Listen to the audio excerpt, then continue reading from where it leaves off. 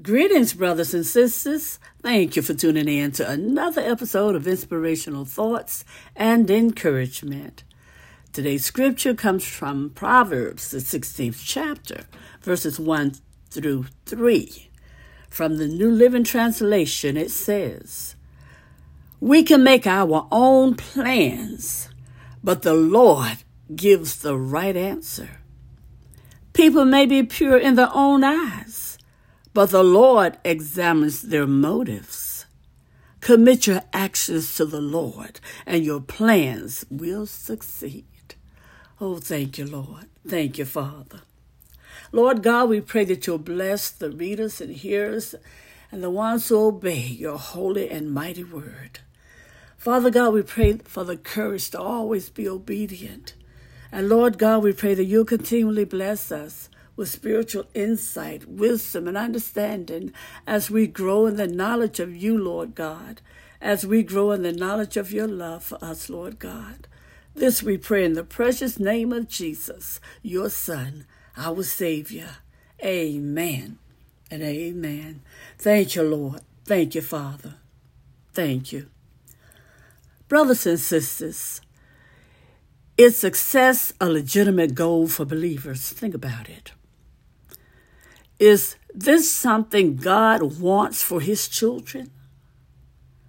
Well, the answer depends upon your definition of success, right? Many people define it as the achievement of wealth, the achievement of prominence, or even the achievement of fame. If that's what you're seeking, then you're following the world's definition and not the Lord's.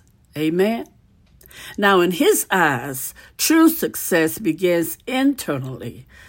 The first step is a relationship with Jesus. Oh, hallelujah. Whereby you have trusted him as your Savior and are following him obediently. His goal for you is ongoing growth in Christ-like character and spiritual maturity. But that's not all. He also has some work for you to accomplish here on earth. Ephesians 2nd chapter, 10th verse. God planned these tasks specifically for you and designed them with your personality, your talents, your abilities, and your spiritual gifts in mind. Think about it, brothers and sisters. You could think of them as your unique calling and responsibility in life. Amen? Now, genuine success involves doing what the Lord has called you to do, not just occasionally, but continually. It has to do with persistence rather than perfection. You don't have to be perfect. When this is your definition of success, you can know that the Lord wants you to succeed. Amen? And he is committed to helping you become the person he designed you to be, and to accomplish the goals he set for you. The ultimate evaluation of our success will take place when we stand before God and give an account of our life.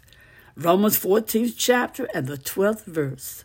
Brothers and sisters, any self-centered earthly achievements will be left behind. Know that. But if we've lived by definition of success, if we live by his definition of success, our treasure will await us in heaven. Oh, hallelujah. Along with the words, "Well done." Isn't that what we want to hear, brothers and sisters? Oh, thank you, Lord. Well, live the life that the Lord calls success. Live success with Christ-like character. Be obedient to God's plan for you, and not just occasionally follow his direction, but continually. Amen. Work to accomplish his goals he set for you. Allow the Lord to order your steps.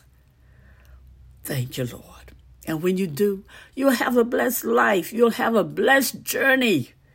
And you'll be a blessing to others, brothers and sisters.